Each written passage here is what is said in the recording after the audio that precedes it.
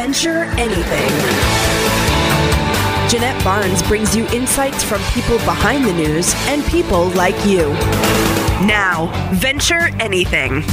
Today we're talking about what's happening with the families who have relocated to the New Bedford area from Puerto Rico following Hurricane Maria.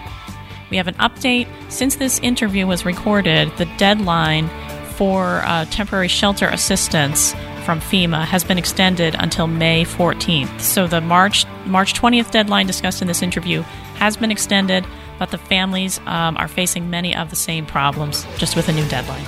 And now, our program. Today we're talking about the families who came to the New Bedford area fleeing damage from Hurricane Maria in Puerto Rico and what the community is doing to help. Joining us is Darlene Spencer, Director of Family Support Initiatives for the United Way of Greater New Bedford.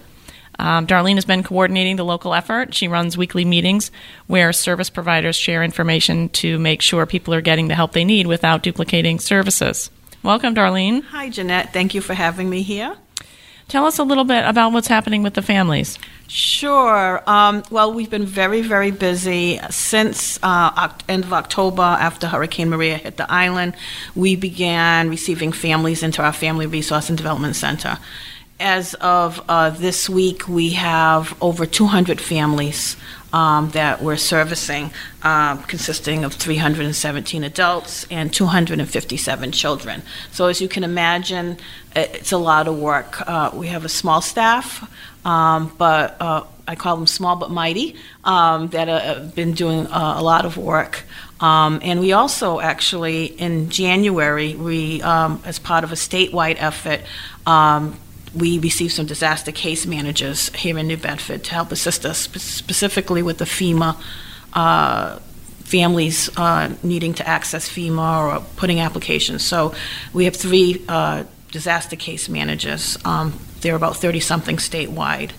So we're very happy to have them as part of the team to help support the families. I'm also very grateful for our community partners. As you stated, we've been meeting weekly since the end of October. There's probably a total of, if you add everybody up, probably 30 community partners that have, over the space of the last couple of months, been getting together weekly to talk about the needs of the families relocating here to New Bedford. I understand that finding housing is almost their number one issue, really, right? Yes. And 300, over 200 families is a lot of families. Where is everybody? Are they in New Bedford? And what kind of accommodations do they have? So there's various different places. Some are in hotels if they are eligible for what we call TSA shelter services from FEMA. They're eligible for hotel. So there are about probably, that we're aware of, 20-something families in hotels, New Bedford, Dartmouth, as far as Seekonk for us in this immediate area. And some families are doubled up in with relatives in public housing, and then others are just with relatives. The majority of families are with friends and family doubled up, some in public housing, some in private housing. So obviously, these are very temporary for all situations. These are very temporary situations for housing situations. So they are, many of them are looking for permanent housing. And are you finding that many of these families would prefer to go back to Puerto Rico when their homes are ready, or would they prefer to stay? Right. We've had a few families go back already. In fact, one flew out today. And, I think from what I see and hear, the majority of families do want to stay.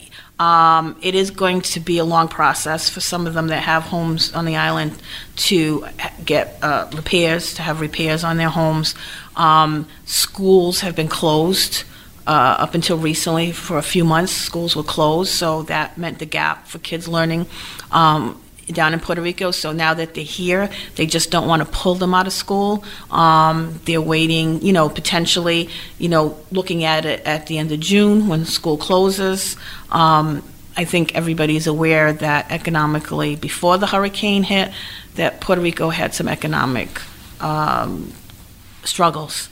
So I think taking that all into account, many of the families are saying, I want to settle here for the least temporarily for the short term, and not to say they're never going to go back, but I think they recognize that there's some challenges and barriers to that, and maybe a year from now or 2 years from now, that might be a different subject matter that they may consider going back permanently.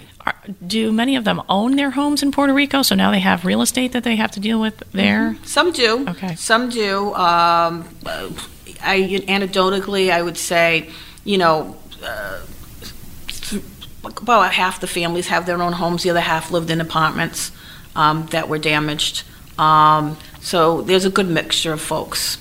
Okay. And how many have been able to find work here? A few, and people are looking. The Career Center is one of our partners. They've been very helpful. In fact, they have a staff person stationed at the our Family Resource and Development Center on Monday mornings, and they've been very helpful in linking folks to job or temporary job agencies. So a few families have found jobs, not everybody.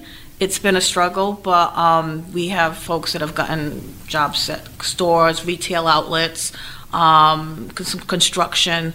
Some are traveling, from what I hear, all the way to Middleborough for job opportunities through a temporary agency.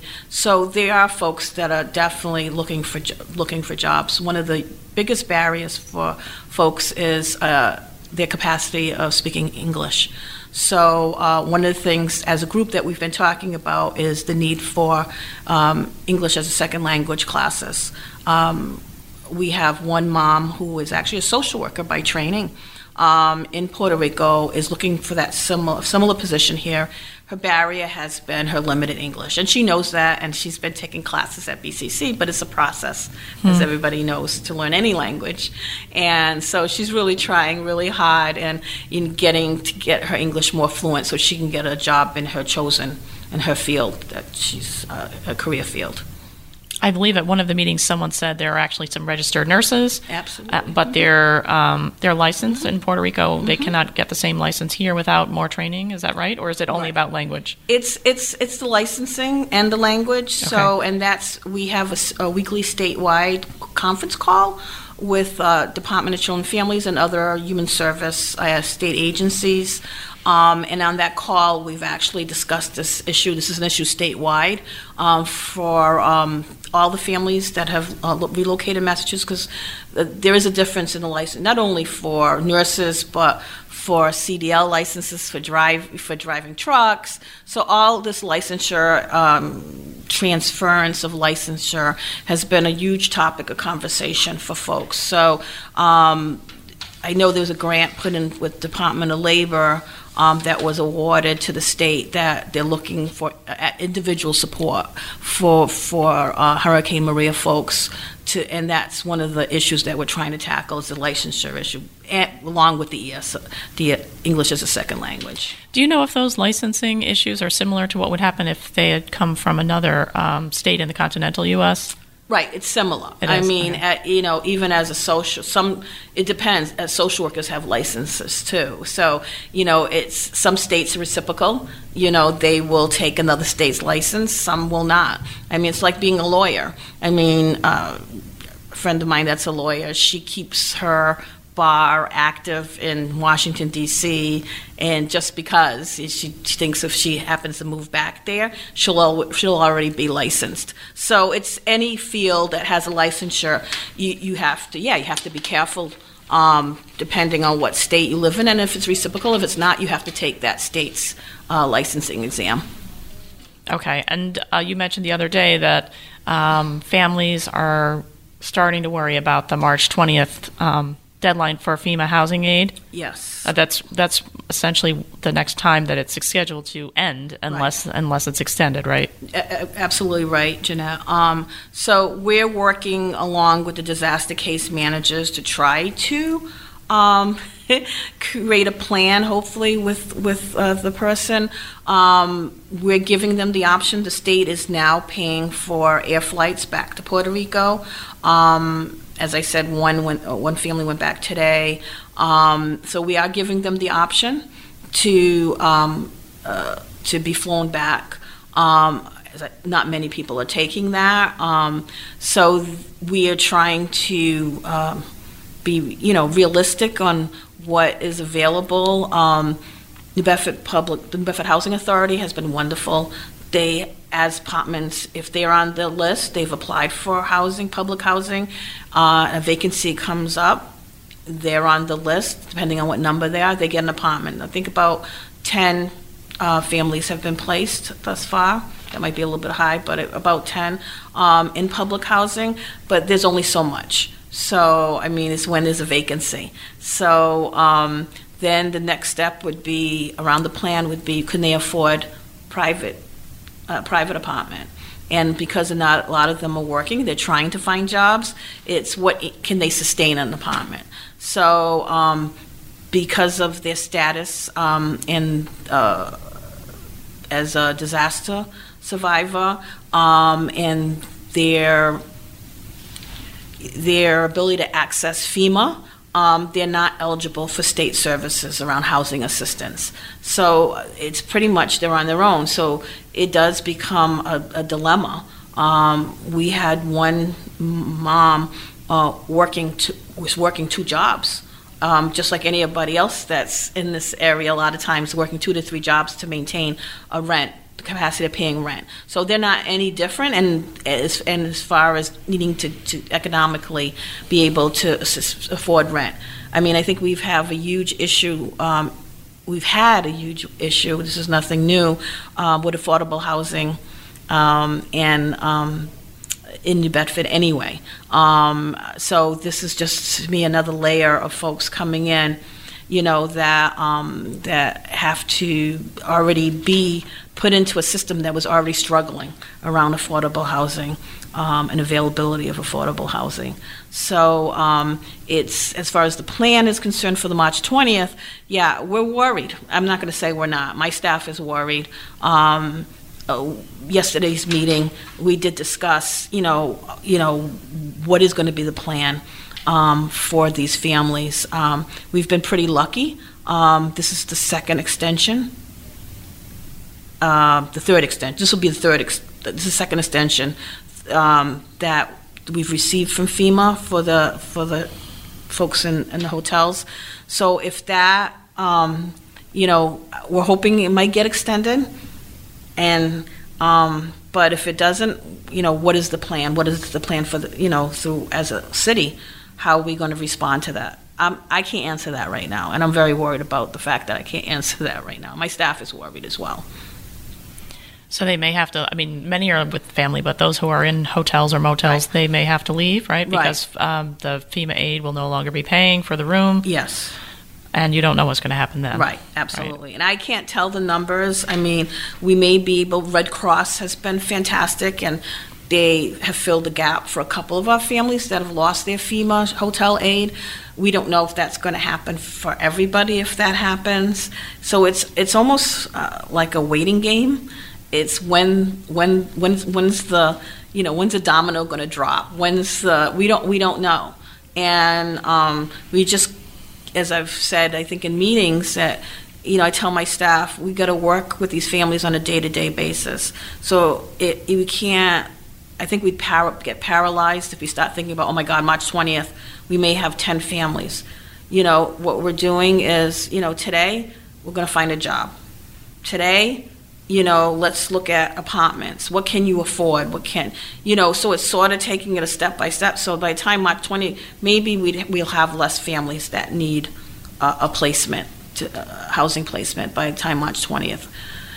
If we get an extension, I'm just going to say hallelujah.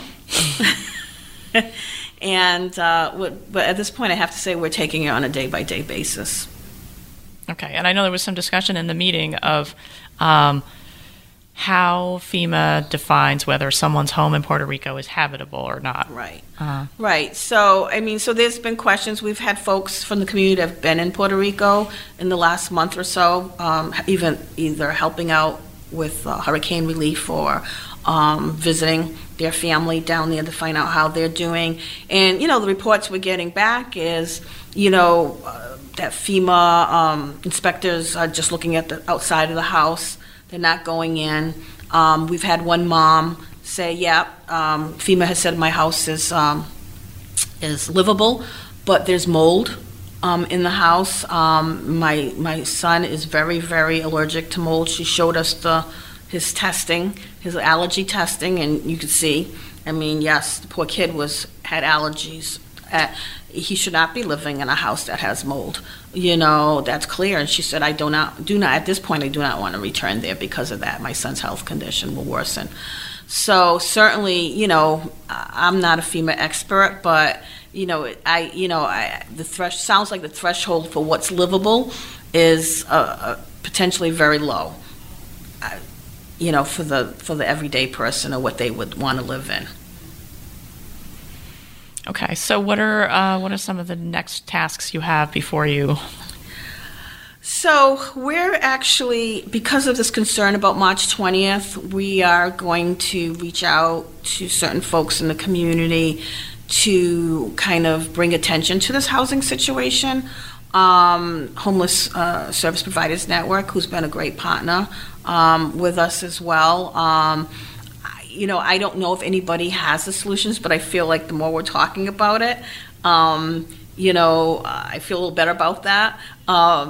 We are potentially looking at having a job fair, to bring some businesses together to have the so folks can have the opportunity to apply for jobs, maybe something mini. We are one of the things that we're doing in conjunction with New Bedford Public Schools is we're going to have a workshop for Hurricane Maria parents with school-age children to check in and have a workshop on navigating schools. We do that for parents anyway every year, but we felt like we needed to do a special one for the folks that have been coming in the last couple of months to do sort of a check-in and see how they're doing and how they're negotiating, helping their kids get their education. So that's coming up as well. And as I said earlier, we are taking it sort of day by day, and we're working with our partners, and we have a great community. We have, I've been in the human service field for close, 30 years. And the one thing I can say about in New Bedford is we have big hearts. We're giving people. We want to help. And we certainly have seen that with every week with the providers that come to table and want to support the families.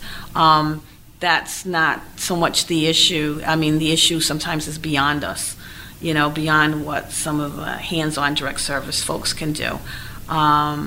And we just relying on each other at this point to make sure the basic needs are met around food, clothing. The shelter is a big one. We don't have a lot of control over that, and we're working with what we have at this point. I know the representative from the Career Center had said that people who are looking for work really should register there because they might be able to get some English classes. Yes, absolutely. So, as I said, we have a staff person on Mondays at the Family Resource and Development Center from 10 to 12. She speaks Spanish. Her name is Alyssa. Or you can go right down to the Career Center. She's there, every day. And I encourage that highly of everybody or anybody, not just Hurricane Maria families, everybody to go down and they will connect you with the resources, hopefully. If it's resume writing or they have employers going down and doing mini fairs down at the Career Center. So I highly encourage folks to utilize that resource. It's very important. Okay, thank you so much for joining us and telling us more about this effort. Thank you so much for having me.